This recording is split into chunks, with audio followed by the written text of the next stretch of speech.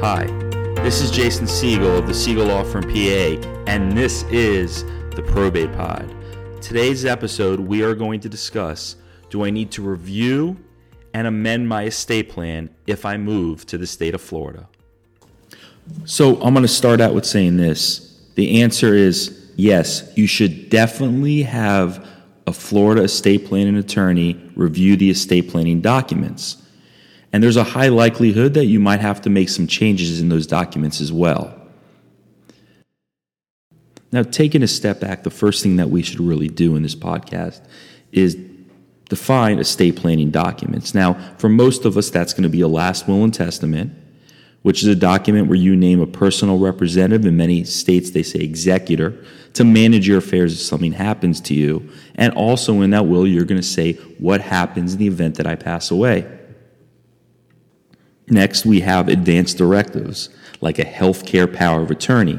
If I get sick, who's going to be able to review my medical records? Who's going to be able to make medical decisions for me? And then, of course, we have a durable financial power of attorney, where you name someone to be able to manage your financial affairs, to handle insurance matters, tax matters, your beneficiary designations, managing your account so you could pay bills. So we talk about a will, healthcare power of attorney, durable power of attorney, and for many people, also a revocable trust, where you place assets into that trust and it defines what happens to those assets if you pass away. So now you move to Florida, and I've sat down with many clients that have recently made the move to the Sunshine State, and they had just invested in their prior state in expensive estate planning documents. They've spent sometimes thousands of dollars in drafting a will, power of attorney, healthcare power of attorney.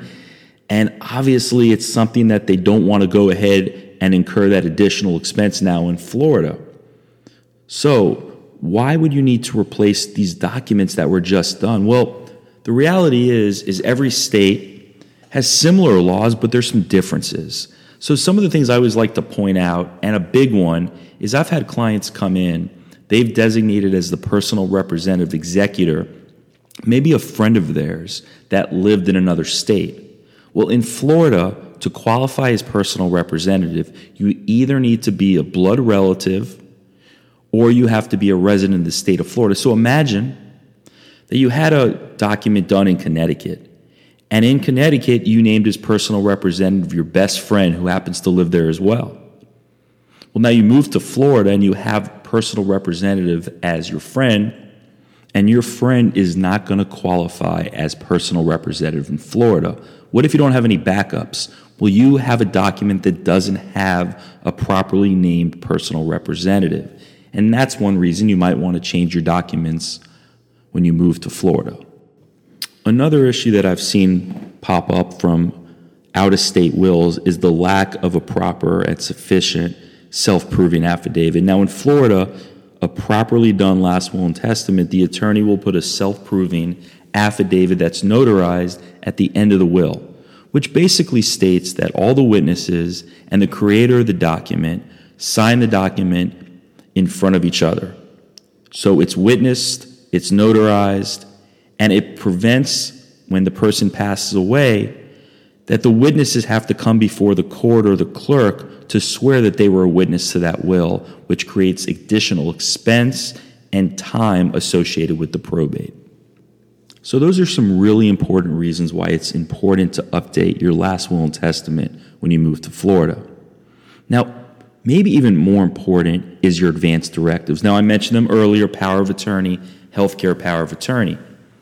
See, every state has similar forms and language they use. So the healthcare power of attorney, the living will or pull-the-plug document we have in Florida, has very specific language that is very common in most documents you see drafted here. Well, what happens if you're rushed to the hospital and all of a sudden your loved ones hand the healthcare power of attorney to the doctor? And the doctor sees this document from the state of California. And she's never seen that document before. And she doesn't know how to interpret it. She's never seen that language before.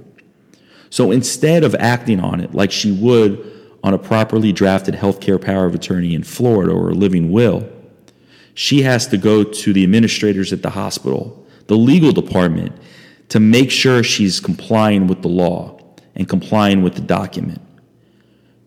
In a situation where time is of the essence, you don't want to have that issue, of course. Now, the same could be said for a financial power of attorney. What if you need that document, you're in the hospital, and you want your wife or you want your children to be able to manage your financial affairs, and they bring that financial power of attorney that was done in another state, and the financial institution says, sorry, in Florida, a power of attorney needs to be witnessed by 2 people and notarized. And this one, it only has 1 witness and is notarized. We're not going to accept it. You don't want to find yourself in that position in that important time of need. So in conclusion, those are some of the very important reasons to redo your last will and testament, redo your durable power of attorney, your living will, and your healthcare power of attorney when you move to the state of Florida. Thank you so much for tuning in to the Probate Pod with Jason Siegel.